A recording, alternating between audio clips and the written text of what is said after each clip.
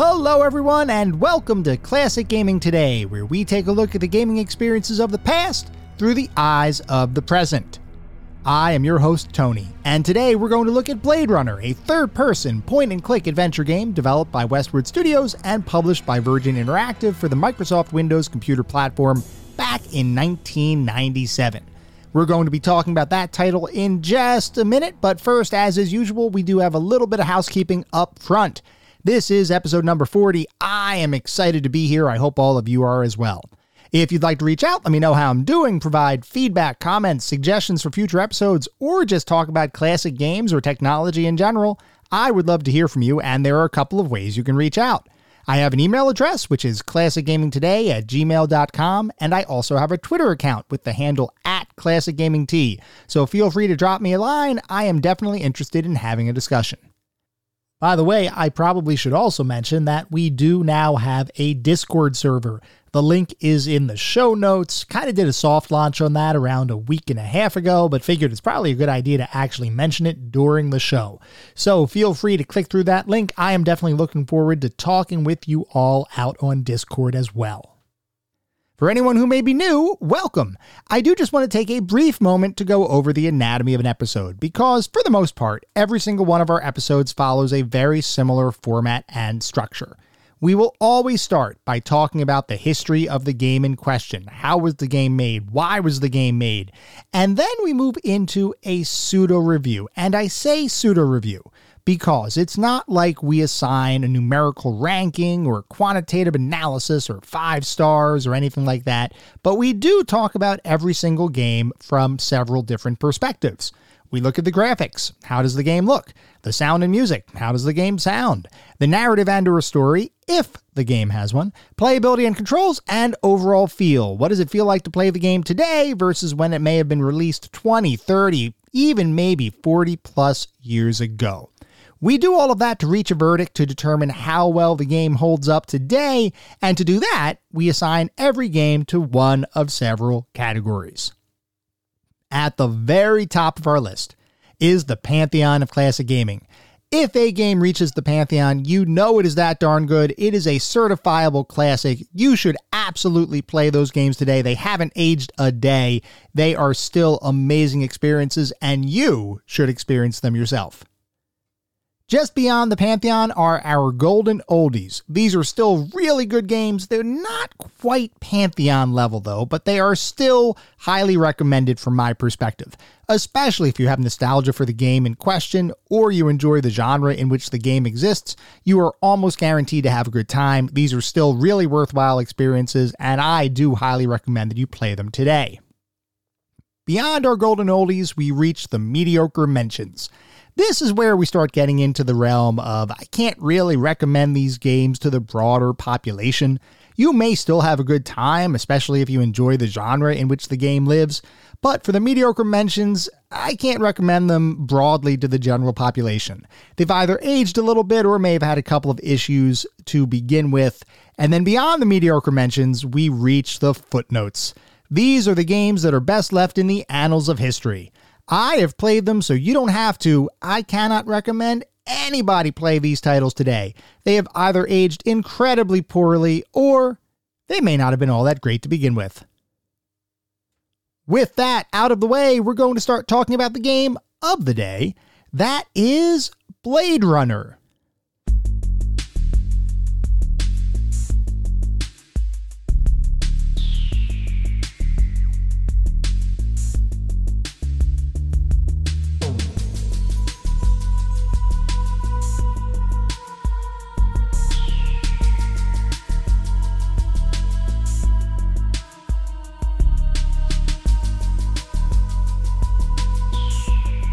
Blade Runner is a third-person point-and-click adventure game developed by Westwood Studios and published by Virgin Interactive for the Microsoft Windows computer platform back in 1997. Before we can talk about Blade Runner the game, we need to go back and discuss Blade Runner the movie, because the two share quite a bit in common, beyond the fact that they both exist in the same overarching universe. So Blade Runner the movie is a science fiction film released back in 1982. That told the story of a distant future, 2019, which in a strange twist of fate, is now actually the past. But regardless, in that distant future, a series of synthetic humanoids known as replicants represented a perceived threat to human safety. These replicants were stronger, faster, and smarter than their human counterparts, though from a physical perspective, they were nearly indistinguishable from a true human being. In order to hunt down this apparent menace, an organized police force of sorts was founded, with the individuals who were part of that organization known as Blade Runners. These Blade Runners were specially trained in the detection and retirement of replicants, with several unique means at their disposal to help determine whether a seemingly normal person could in fact be a replicant, with the primary mechanism for identifying a replicant being something known as the Voight-Kampff test. The Voight-Kampff test was a machine that judged the responses of an individual based on their emotional response, with Blade Runners administering a series of questions that, by measuring a series of different biometrics, could determine whether an individual was a replicant or a human. Now that would, of course, play into the overall narrative arc of the film, whereby one of these Blade Runners, Rick Deckard, was assigned to find a series of 4 advanced, incredibly dangerous replicants to bring them to fatal justice or die trying. The act of turning Blade Runner, which was originally based on a Philip K. Dick novel named Do Androids Dream of Electric Sheep, into a movie, would fall to director Ridley Scott, who you may recognize as being one of the more well-respected directors in Hollywood, having been responsible for a number of award-winning films spanning from the 1970s all the way to the modern day. Back in 1982, though, Scott was still relatively new to the Hollywood scene. He had originally worked as a television commercial and advertisement director until finally transitioning to film with 1977's The Duelists. He followed that first film up with the sci-fi classic Alien, and the rest after that was pretty much history, since Scott became a household name after the success of that film. So with Alien's success, Scott could pretty much write his own ticket, and the project that most interested him was the adaptation of Do Androids Dream of Electric Sheep, which was the project that would eventually become Blade Runner. While Scott wasn't the first director to try to get that project off the ground, he ultimately became the person responsible for making the Blade Runner film a reality.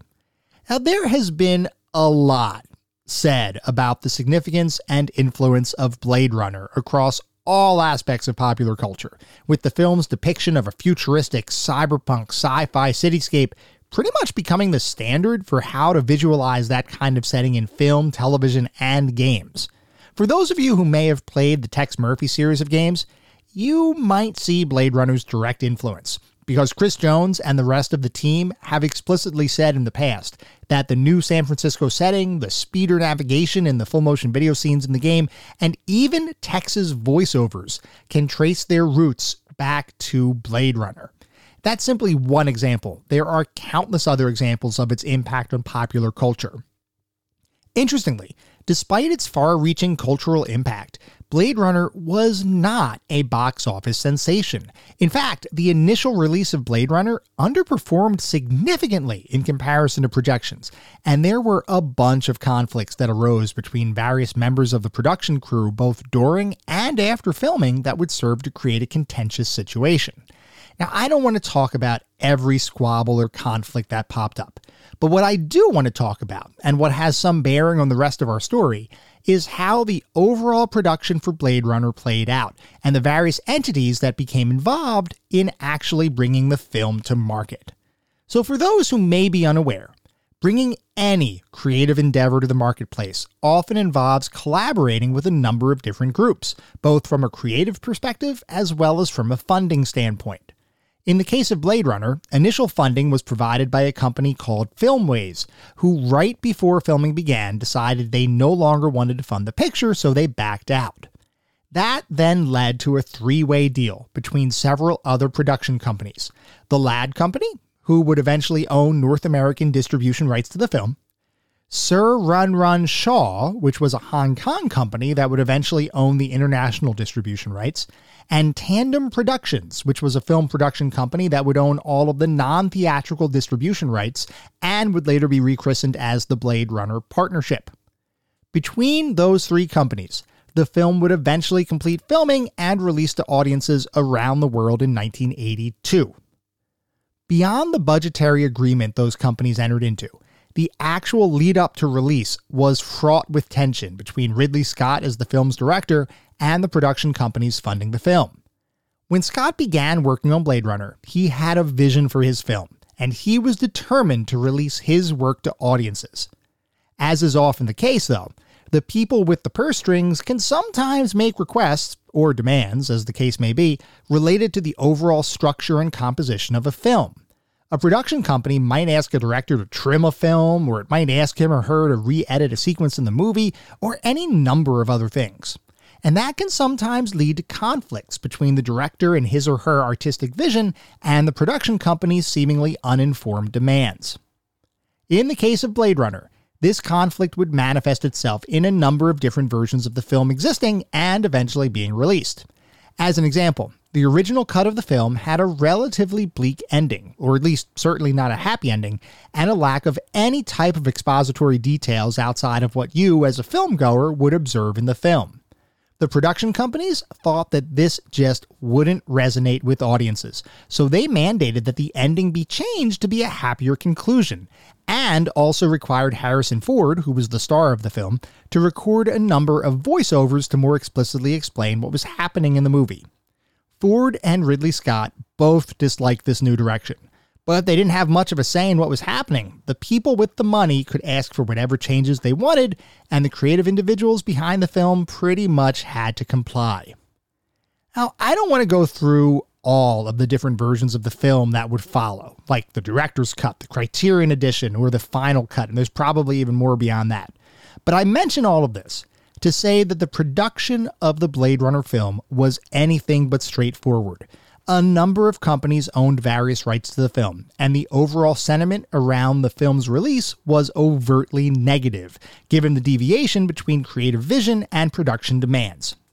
Which is to say, when the idea for eventually creating a game based on Blade Runner came about later in the 90s, it was in no way a slam dunk kind of thing. Figuring out how to make an interactive experience based on such a complex film production with multiple competing rights holders would prove to be anything but simple. The idea for creating a game based on Blade Runner actually came from the Blade Runner Partnership, which was the offshoot of Tandem Productions that owned the non-theatrical distribution rights to the film. They began shopping around the concept in the early 90s, going to such companies as Electronic Arts, Activision, and Sierra, none of which were sold on the deal, which to me was a little bit odd. Sure, Blade Runner wasn't the most popular movie ever made, and it didn't make the most money, but by the time the 90s had rolled around, it had attained a pretty strong cult following, and it was in the midst of experiencing a resurgence, with Ridley Scott's director's cut of the film coming out in 1992. You would think, or at least I would have thought, that many game companies would be salivating at the prospect of converting Blade Runner into a successful video game. But the issue that prevented these companies from signing up was more legal and compliance-driven than anything else. Recall that the distribution rights for Blade Runner were held by 3 separate production companies, each of which owned certain pieces of the overall intellectual property. In order to be able to make a game in the Blade Runner universe, there would have to be some collaborative agreement made between all of those companies, at least if a company wanted to use various musical or video artifacts from the film. Beyond the hassle of trying to get 3 different companies to play nice with each other, there was the issue that the film's production was a contentious one, and because of the late demands placed upon Ridley Scott and the cast near the end of the film's creation, there weren't a whole lot of positive feelings to accompany the end of the production.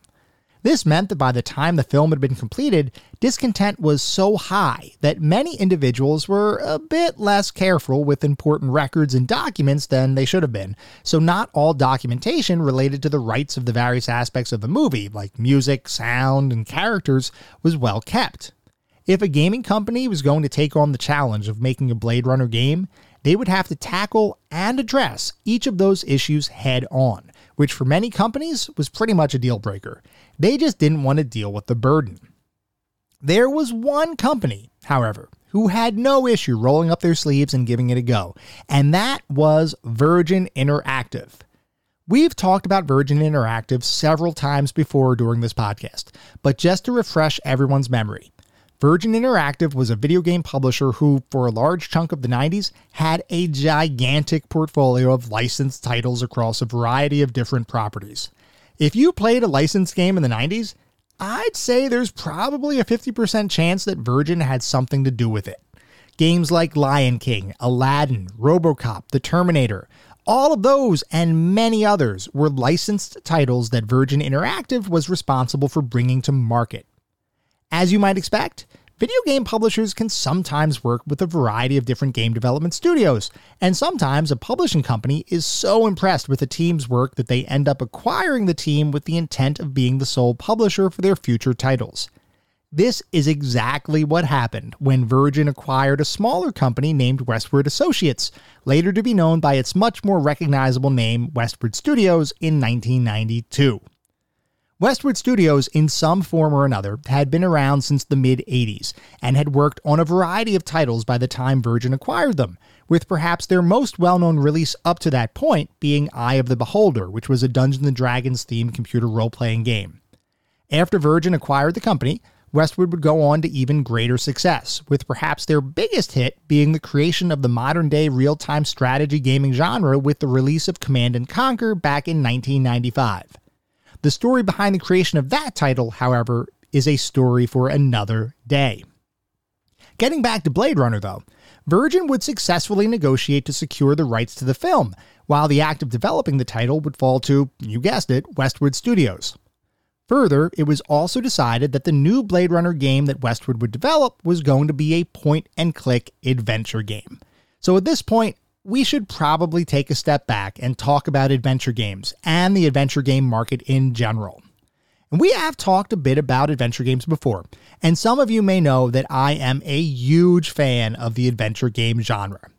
We also know that adventure games today are a relatively niche market, driven primarily by the emergence of other more interactive gaming experiences in the later 90s.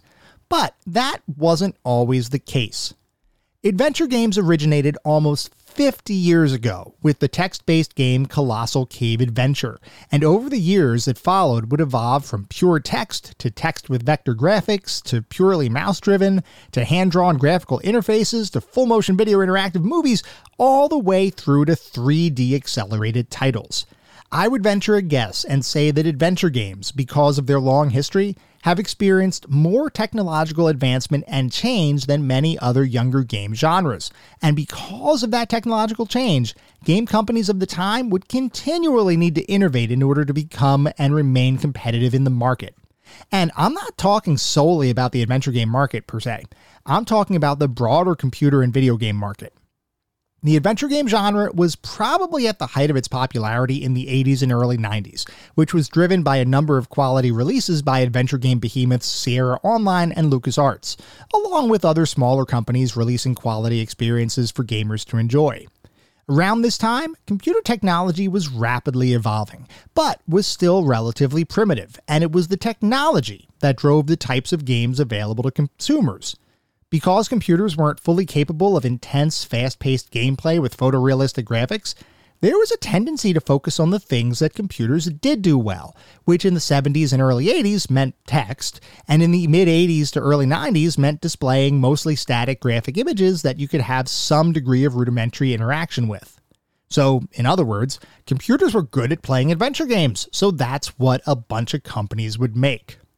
Now, obviously, I am overgeneralizing the situation, as there were a number of computer games that did in fact offer faster-paced gameplay or high-quality animation or more direct interaction with the game's world. But the fact remains, adventure games were very popular.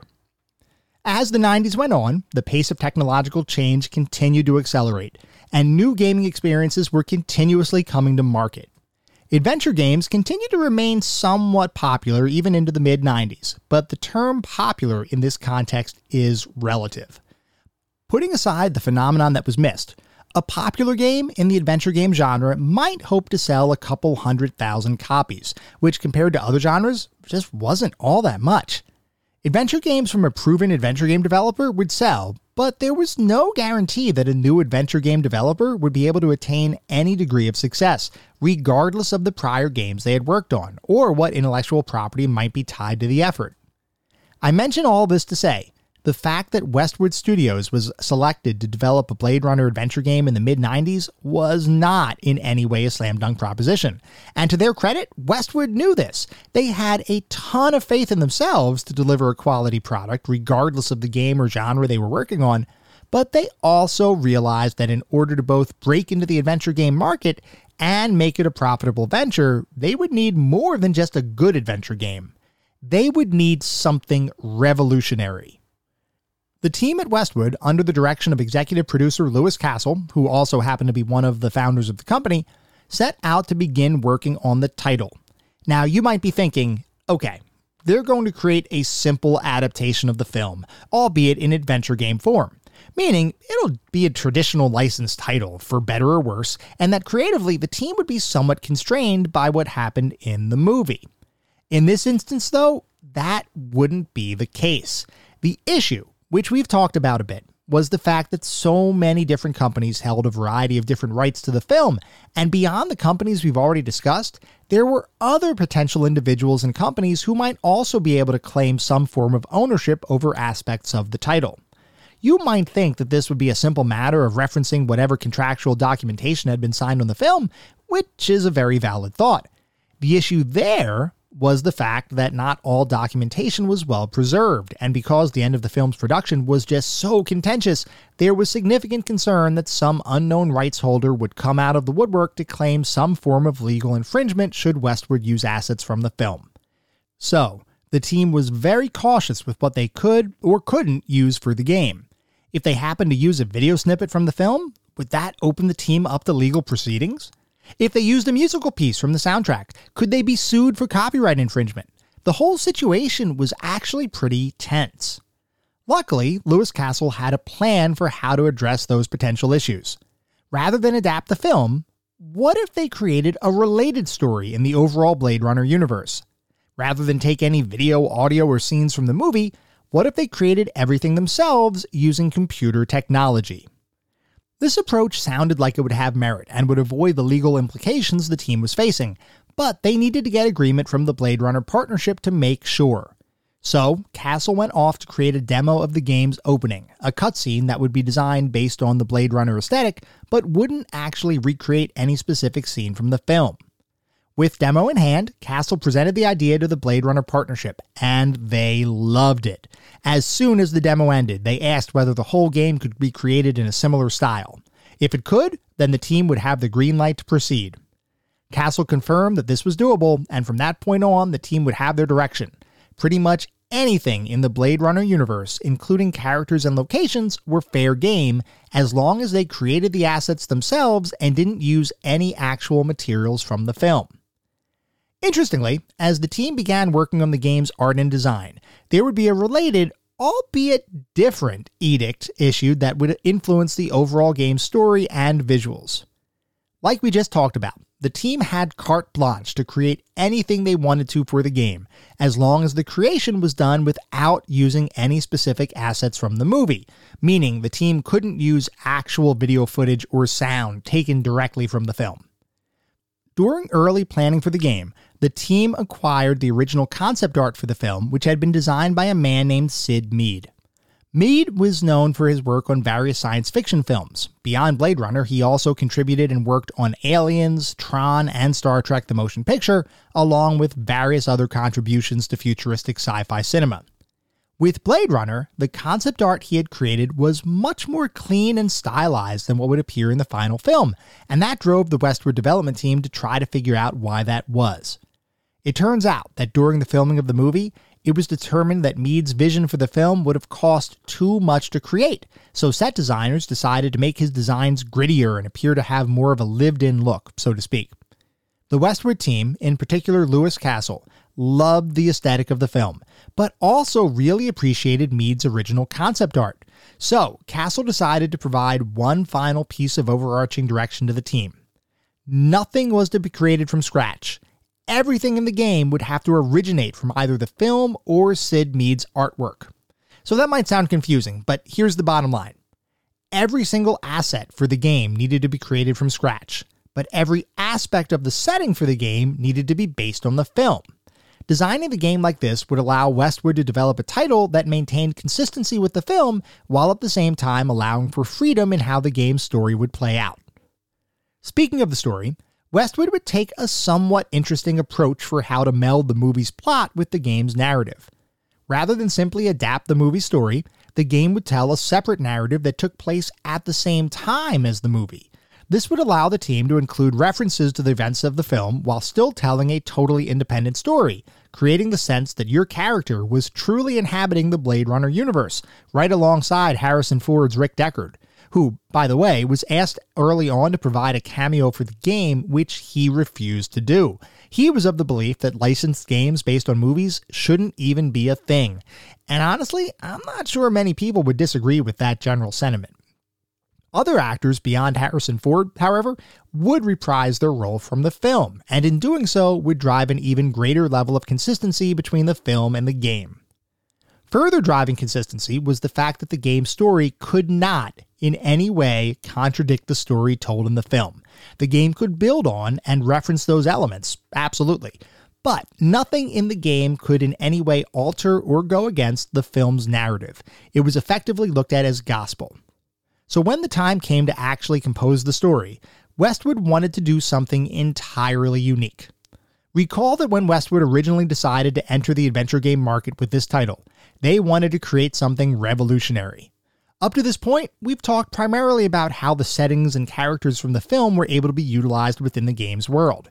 But now, I want to talk about how Westwood took that framework and the structure that's typically utilized for point-and-click adventure games and turned it all on their head. Most adventure games are designed to tell a purely linear narrative, with relatively few examples of games during this time really deviating to allow for permutations during a typical playthrough. Sure, Indiana Jones and the Fate of Atlantis, that would provide 3 different paths through the game's story, but the ending was mostly the same regardless of which path you choose. Other games might have a couple of different endings, but those endings were based on a relatively small number of decision points in the game. With Blade Runner, the team wanted to create an experience where no 2 playthroughs would be alike, and to do that, they introduced a degree of randomness to the game, with specific events, replicant versus human suspects, and clues being randomly determined when a given playthrough was initiated. That might sound relatively simple conceptually, but in reality, it was much more complex. The way the game works is that in any single playthrough, you'll be presented with a pool of 15 suspects across various crimes, of which nearly anyone can be either a replicant or a human. When a playthrough starts, the game determines which suspects are replicants and which suspects are humans, which further serves to influence how each character acts in the game, what clues become available, what random encounters might play out, and which endings are available to the player.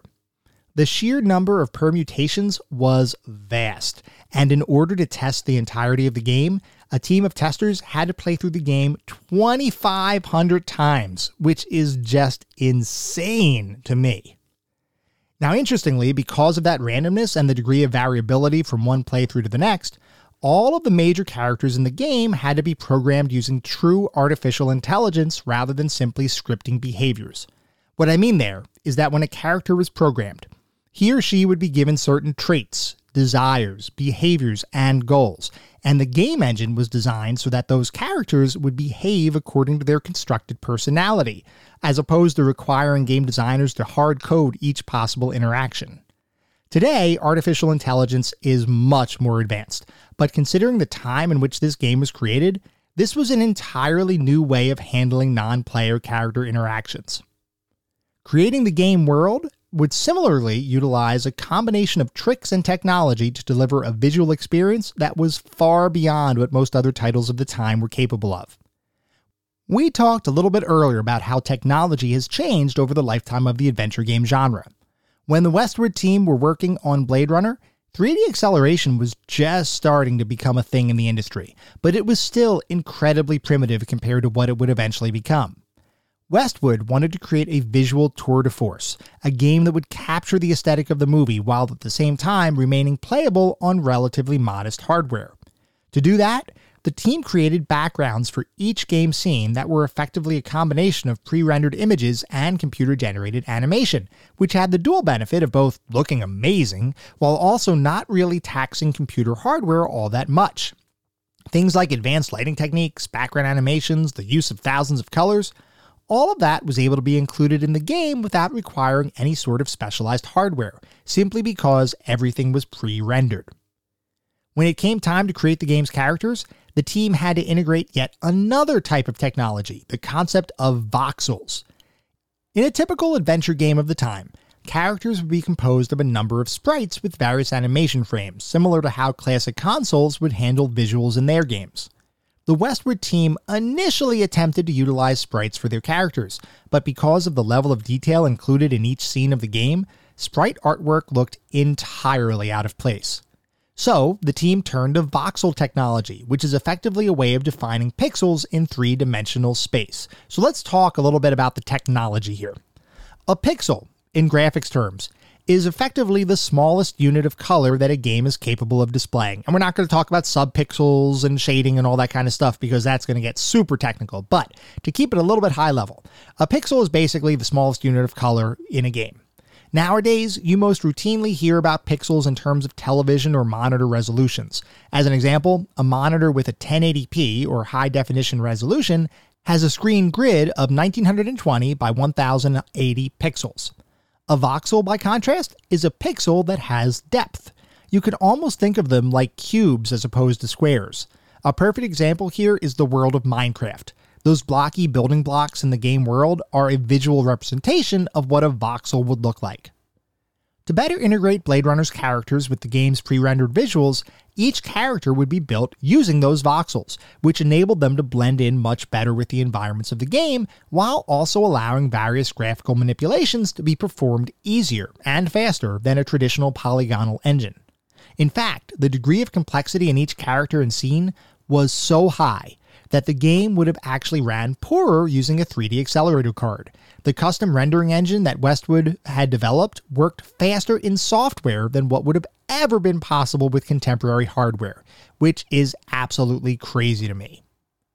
Shifting our attention to music, anyone who's played the game will likely say, "Hey, Tony, you said that the game couldn't use any assets from the film, yet I know that there are pieces of the soundtrack that are directly from the film. What gives?" So I would respond to that by saying, yeah, the game soundtrack does have pieces of music that match the music in the film. But the fact is, the music in the game was not taken directly from the movie. Instead, Westwood's in-house musician, Frank Klepacki, had to recreate any music he wanted to use from the film by ear. And he did that for major pieces from the film, while also composing a number of tracks specifically for the game, all of which were designed to capture the essence of the movie soundtrack and, once again, create the sense that you were inhabiting a place in the Blade Runner universe. Eventually, all of the various elements of the game would come together, and Blade Runner would finally be released on the market in late 1997, just in time for the holiday rush. Critics of the time would praise the game's visuals and sounds, citing that it truly felt like the game was a recreation and expansion of the Blade Runner film, albeit in digital form. A number of individuals also felt that the gameplay, especially the replayability of the title, was unlike any other adventure game that had come before it. The game would be nominated for a number of awards, including Best Adventure Game and Best Interactive Experience across several different publications, and even modern-day reviews recognized the significance of the title in bringing a fully realized cyberpunk world to the computer game market. Gamers, similar to critics, would find a lot to like about the game, with many loving the fact that their actions could influence how the game played out.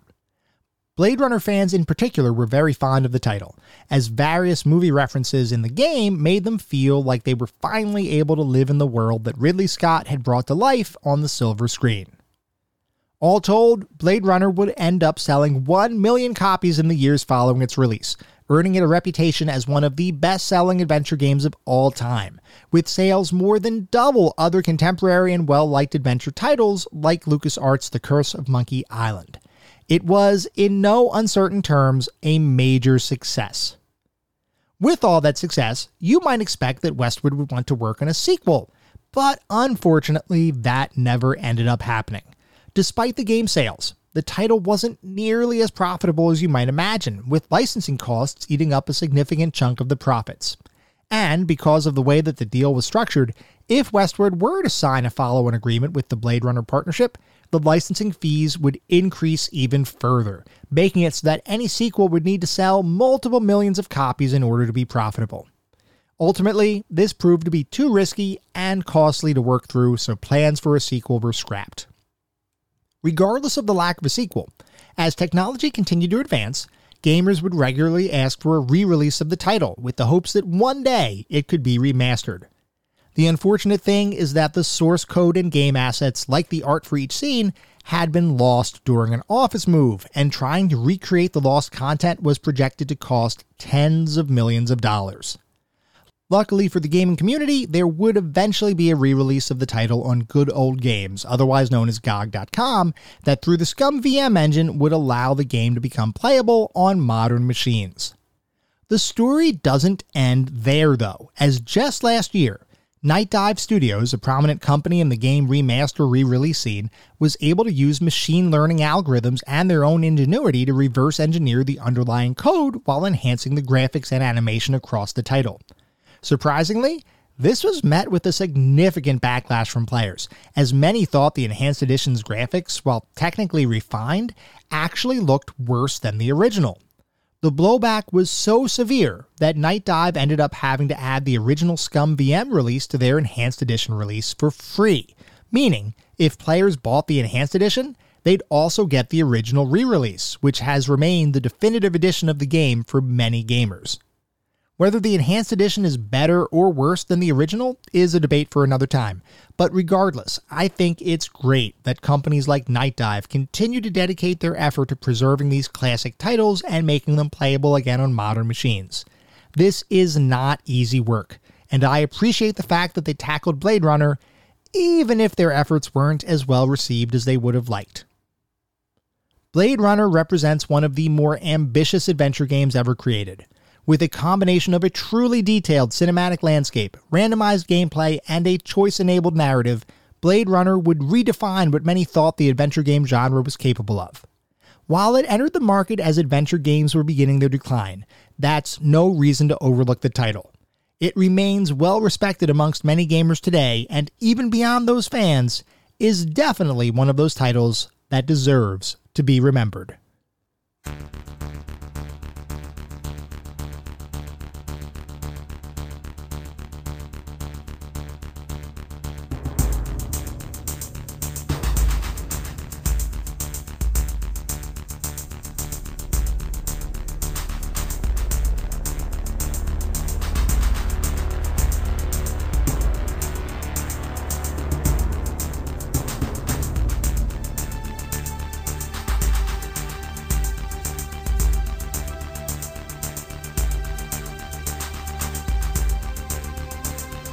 We are now going to shift to start talking about what it feels like to play Blade Runner today versus when it was released approximately 25 years ago. Now, I want to start out by saying that I played the original Blade Runner PC release, but I have not yet played the Enhanced Edition.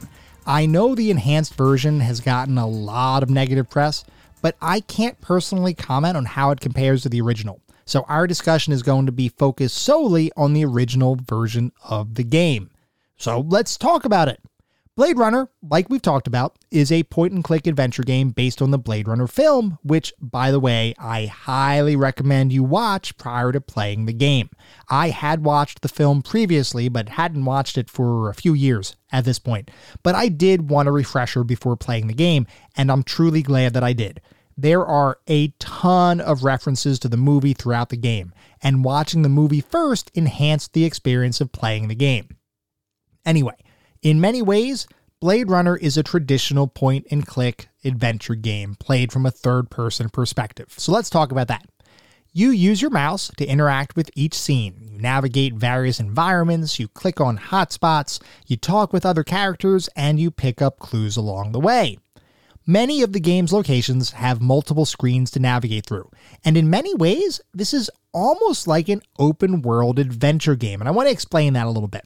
So, Similar to other adventure games, when you want to navigate around the world, you will access a map. And the way the map works is you pick a location and then you will be able to use your speeder to go off to whatever location that you've selected.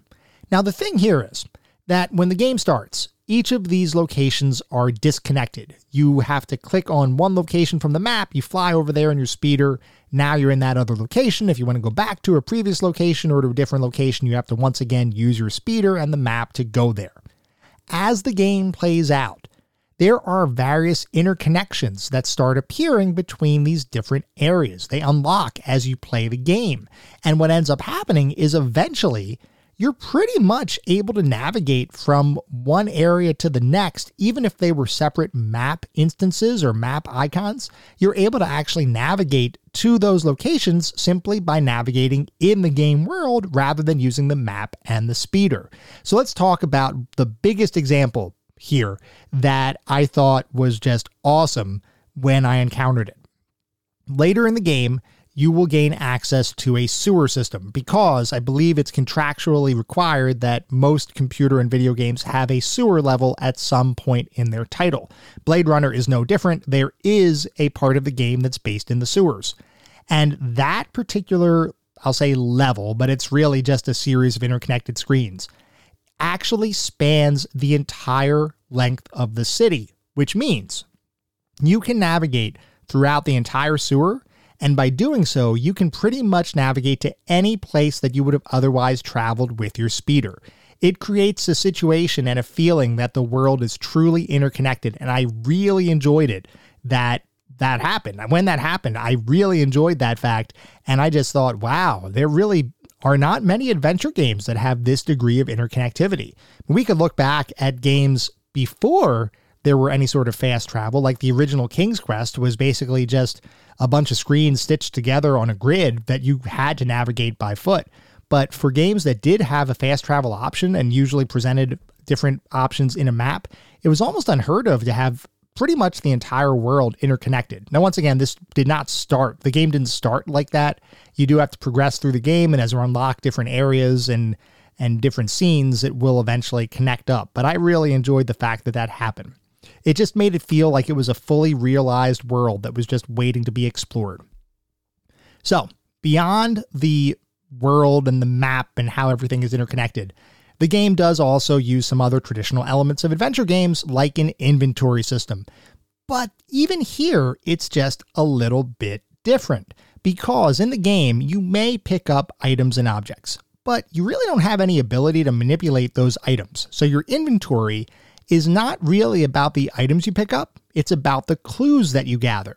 And you gather all of these clues, whether you pick up items or you talk to characters or you find different things in the game world, and they become clues in your inventory.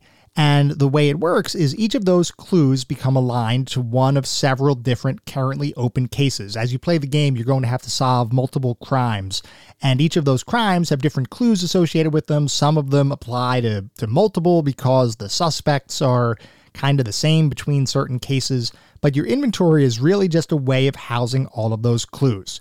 And within that inventory, you can revisit those clues, but most of the time, you don't really get any more information about those clues when you examine them. It's just that you're able to hear the narration again when you click on one of those clues, which can sometimes be helpful if you've forgotten what a particular clue was or what a particular narration was associated with a given clue.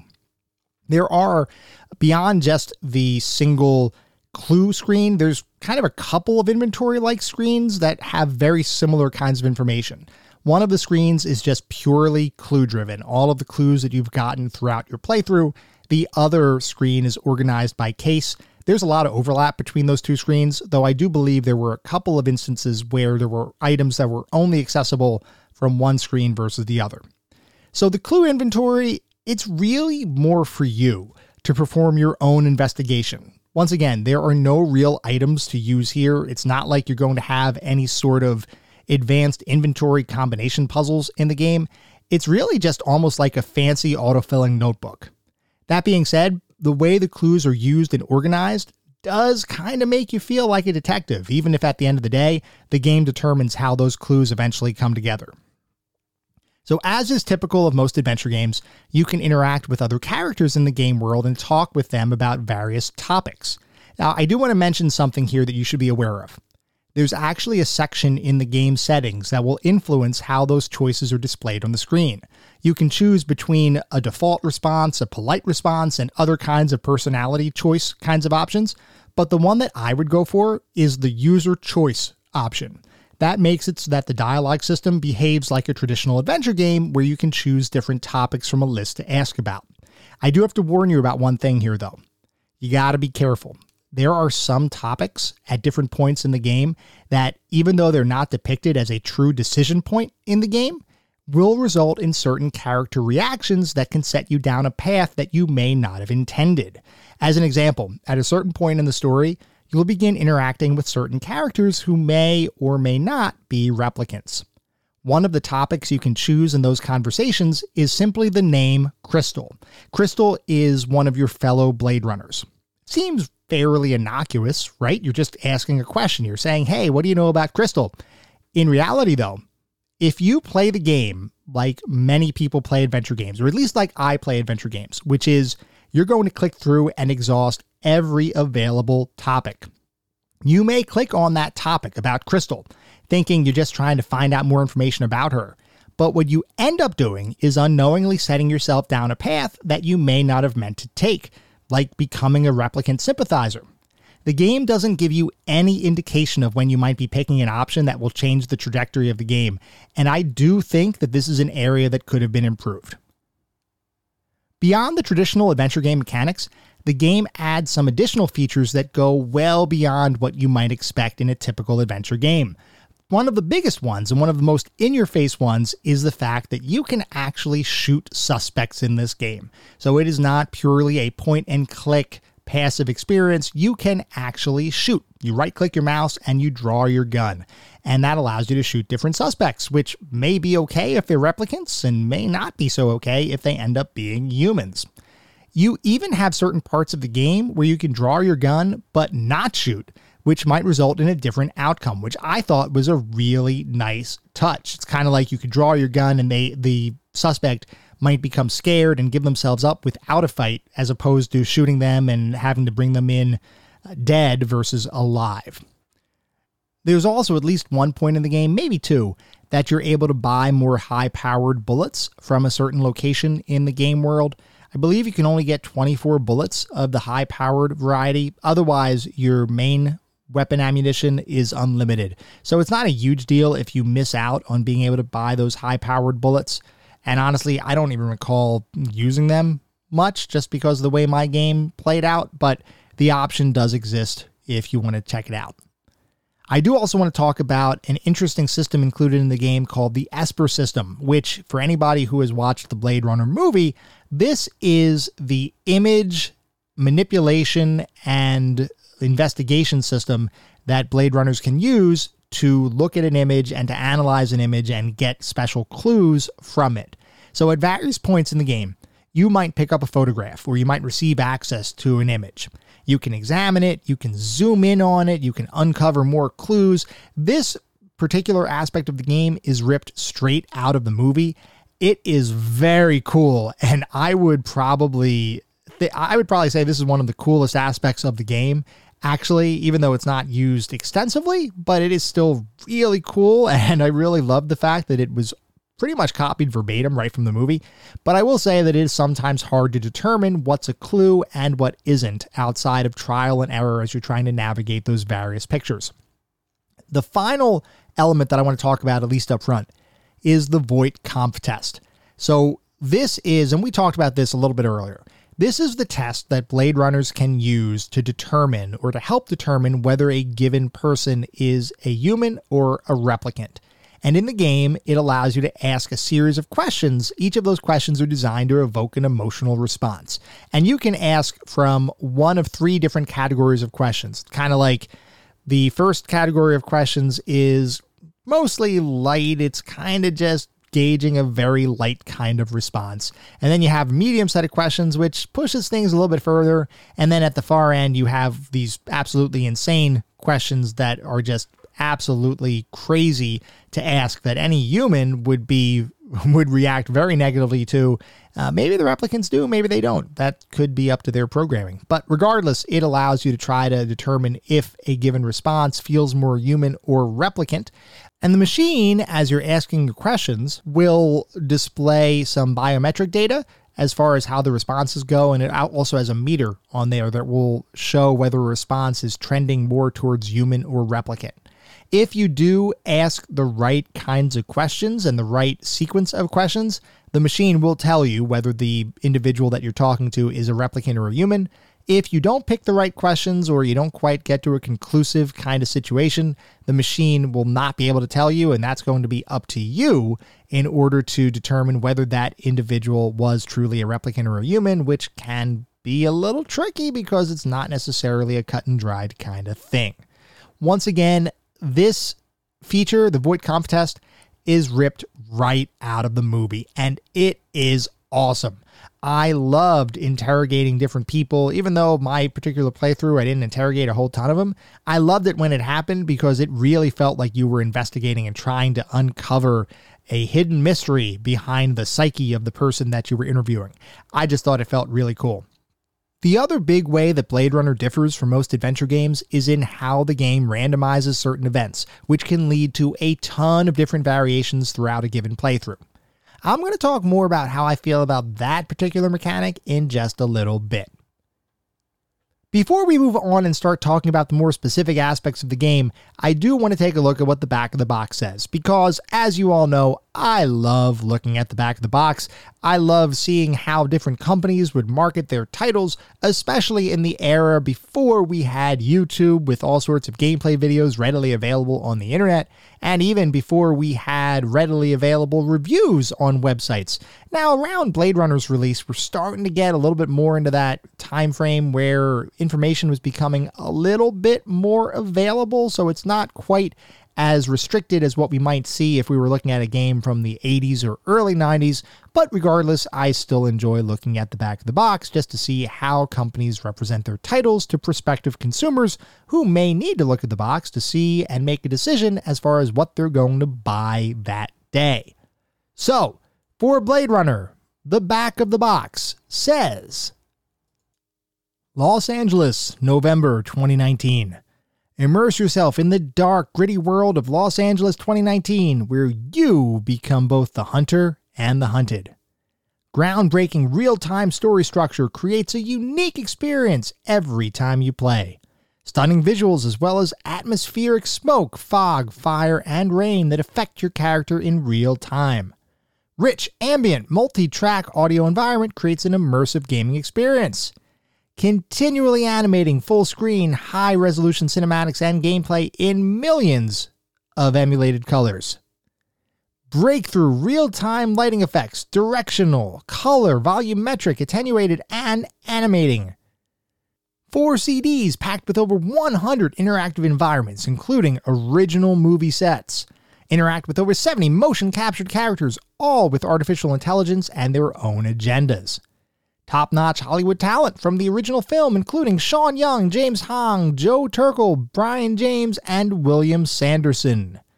Includes specially created cuts from the original Blade Runner soundtrack. Dramatic camera movements during gameplay heighten the Blade Runner experience. No hardware acceleration required. Step into the role of a Blade Runner by utilizing the Esper photo analysis machine, administering the Voight Kampff replicant detection test, flying in a police spinner, and analyzing clues with your knowledge integration assistant. And then it goes into, those are just like the features, and that's the prominent part of the box. Then it does say, Westward Studios, the company that brought real-time to strategy games with Command & Conquer, brings real-time to adventure games with the science fiction classic Blade Runner. Armed with your investigative skills and the tools of the Blade Runner trade, you'll be immersed in a world that lives and breathes around you with breakthrough lighting and visual effects. Your ability to survive will be put to the test in the richest game environment ever created for your PC. And then they have some images of the game, and I've got to say the images that they pick look like they were taken right out of the movie, which is certainly a selling point. So if I saw that box, which I did when I was younger, I would say, yep, gotta buy that one. That just sounded really amazing. And the fact that they did the whole, hey, Westwood Studios did real-time strategy and now they're doing real-time adventure games, I would have definitely said, whoa, well, that sounds interesting. I got to see what that's all about. So anyway, that is what the back of the box says for Blade Runner. We're now going to move on to talk about the more specific aspects of the game, and we're going to start by talking about the graphics. The game's visuals are striking, and I truly thought that the graphic artists, animators, and whomever else worked on the visuals deserve to be commended. Each and every scene feels like it came from the movie, and the quality of the graphics, especially considering this was designed to be run using software rendering as opposed to 3D acceleration, is insane. I especially loved the lighting in many of the scenes, which really created a sense of depth to the environments. It almost felt like a pseudo-ray tracing kind of effect, though I know they didn't actually use real-time ray tracing back in 1997. Regardless, the graphics, especially the environments, look superb and even hold up today. That being said, the character graphics are a bit lower quality than the rest of the environment, which is an unfortunate side effect of the voxel-based technology used for those particular assets. Characters look pretty pixelated, and there's definitely a bit of a disconnect with the rest of the graphics in the game, which look really good. It's a minor critique in the grand scheme of things, but it is something that should be mentioned. Now, I do also want to note that there are some cutscenes included in the game with pre-rendered animated movies that play before certain scenes. The cutscenes all looked pretty good, though they were obviously from an era where computer-generated graphics was still in its infancy. Animations are a bit stiff, and the character models aren't all that realistic. That being said, they still ooze style. They just look decidedly dated. Moving on to the sound and music. Simply, the music in the game is outstanding, with various tracks that are evocative, matches the action and scenes on the screen perfectly, and truly feels like an extension of the movie's already excellent audio. There's not much else to say about the music. It's simply a stellar noir-style soundtrack. Though there is one thing I do want to talk about, and that is the voice acting in the game. And in this one, I know we've talked about voice acting before and it's been a little hit or miss, but in this game, it's almost universally excellent. The voice acting in the game is mixed between Hollywood actors reprising their roles from the film and traditional voice actors who specialize in voice work. And pretty much every actor in the game delivers their lines well, with only a couple instances throughout the entire experience where the acting felt just a bit out of place. Overall, though, the voice acting really enhanced the feel of the game, and I enjoyed it. Moving on to the narrative and story. While the game does tell a side story to the movie, it is itself effectively the same narrative structure as the film. You play Ray McCoy, a Blade Runner who's sent out to investigate a case involving an animal killing that may or may not involve replicants. As you play the game, you'll encounter even more crimes as your suspect list grows, eventually learning how each crime is connected before needing to decide for yourself who to bring to justice. And I've got to say, the story felt like playing an interactive version of Blade Runner, albeit with mostly different characters and an alternate set of circumstances leading you from one step to another. And for the most part, it really worked. I loved experiencing the life of a Blade Runner, and the fact that my decisions throughout the game can impact the ending was awesome. That being said, I do have a bit of an issue with how some of the scenes in the game played out, which can sometimes create a degree of non-linearity that makes certain events not really make much sense. This happened to me early in the game, when I was simply exploring the various environments available, because in adventure games, the way I play is I usually explore everywhere before trying to advance the main narrative. So I'm playing the game I just started pretty much. I come across a jail cell, and I begin to interrogate someone for a crime that I didn't even know existed, which felt completely out of place. Only later did I realize that there was a random clue that had been added to my clue inventory that explained who he was and why he was there. Without that piece of knowledge, I was left confused. My character knew something important to the game that I did not, which created a disconnect that I honestly didn't really enjoy.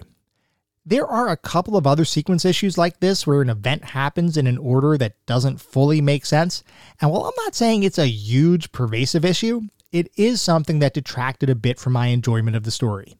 Overall though, if you liked the story for the Blade Runner movie, you should like the story here.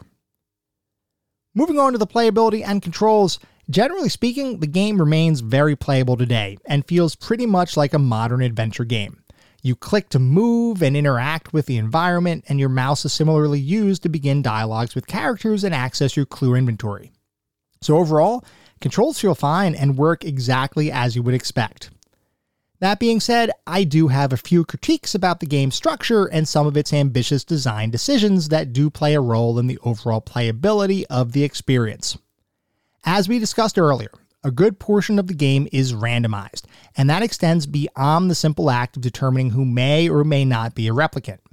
That randomization can also apply to specific events in the game world. Now, most of those random events simply add flavor to the overall experience, which is totally fine and something that I really appreciated. But there are some specific story encounters, especially later in the game, that are also tied to a degree of random chance. Meaning, you may be up to a certain point in the story and you really know what your next step is. So you go to do that next step. Only the character you're supposed to find isn't where they're supposed to be.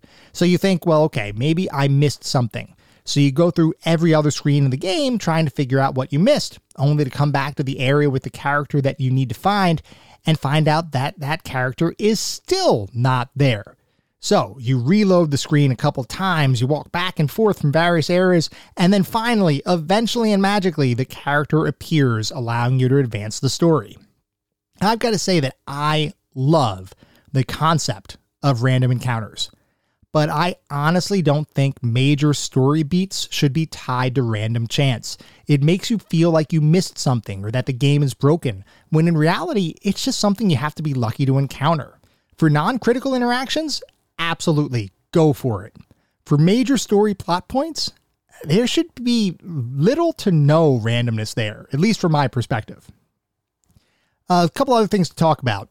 We did talk about this one a little bit before, but the fact that dialogue choices can sometimes inadvertently lock you into a specific narrative path without you knowing it, or with any indicator in the game showing you that you were going to make a major choice tied to a seemingly innocuous topic in your dialogue, I just find that to be incredibly problematic. I ended up playing a lot of the game in a way that I didn't entirely intend to, simply because I clicked the wrong topic at the wrong time. This is something that definitely should have been addressed. And one final critique involves the way that clues are acquired throughout the game. For the most part, it works fine. You find clues in the environment or through talking with people, and you learn more about the cases that you're investigating. Okay, cool.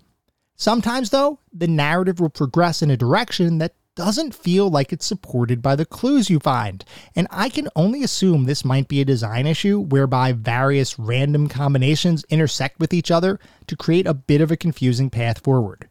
It's not a huge deal, and it doesn't happen often, but it is something I encountered at least a couple times throughout my playthrough. So overall, how did it feel to play Blade Runner? For the most part, Blade Runner felt great to play, with an intriguing story, an outstanding world, and fun point-and-click gameplay.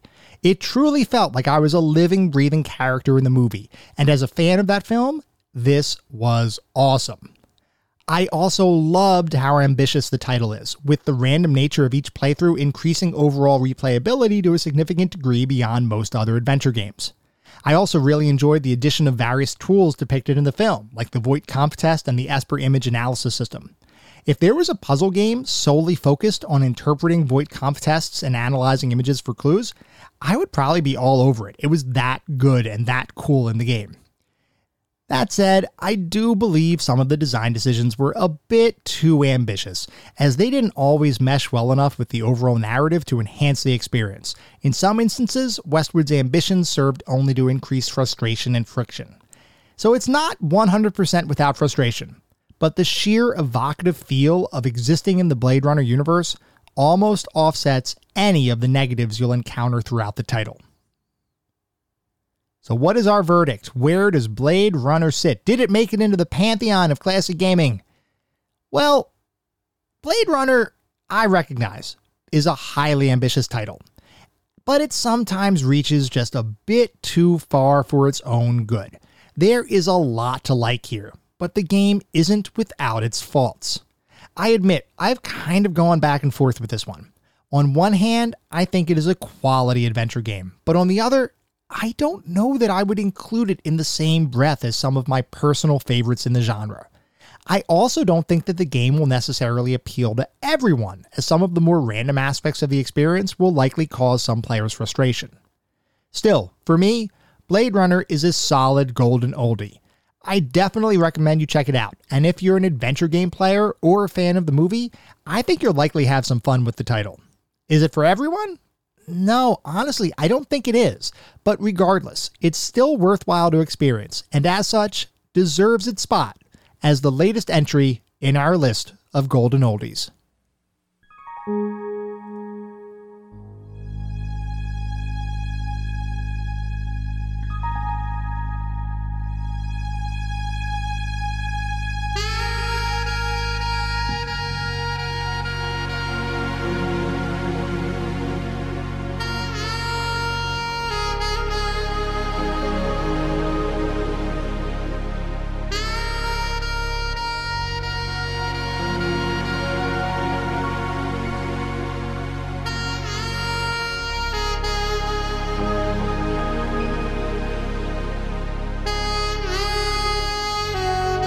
That was our episode on Blade Runner. I hope you all enjoyed listening to it as much as I enjoyed creating it. If you'd like to reach out, let me know how I'm doing, provide feedback, comments, suggestions for future episodes, or just talk about classic games and technology in general, I would love to hear from you, and there are a couple of ways you could reach out. I do have a Twitter account with the handle @ClassicGamingT, and I also have an email address, which is classicgamingtoday@gmail.com. So if you feel so inclined, feel free to drop me a line. I would love to hear what you all think. Before we sign off for the week, I do want to mention that our next episode is going to be focused on the arcade basketball game NBA Jam, so feel free to write in if you have any particularly fond or not so fond memories of that experience.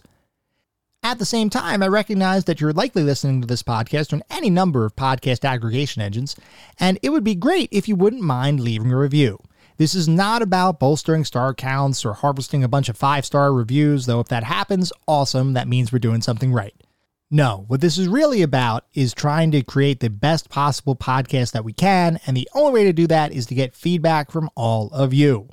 I want to make sure that we don't have any gaps, that we're delivering the content that everybody wants to listen to, and we do get new listeners every single day, so it is vitally important that we continue to get that feedback in order to make this the best possible podcast it can be. We'll be back in around a week with our next episode focused on NBA Jam. Until then, remember, sometimes the games of the past are just as good, if not better, than the games of today. Goodbye, everyone.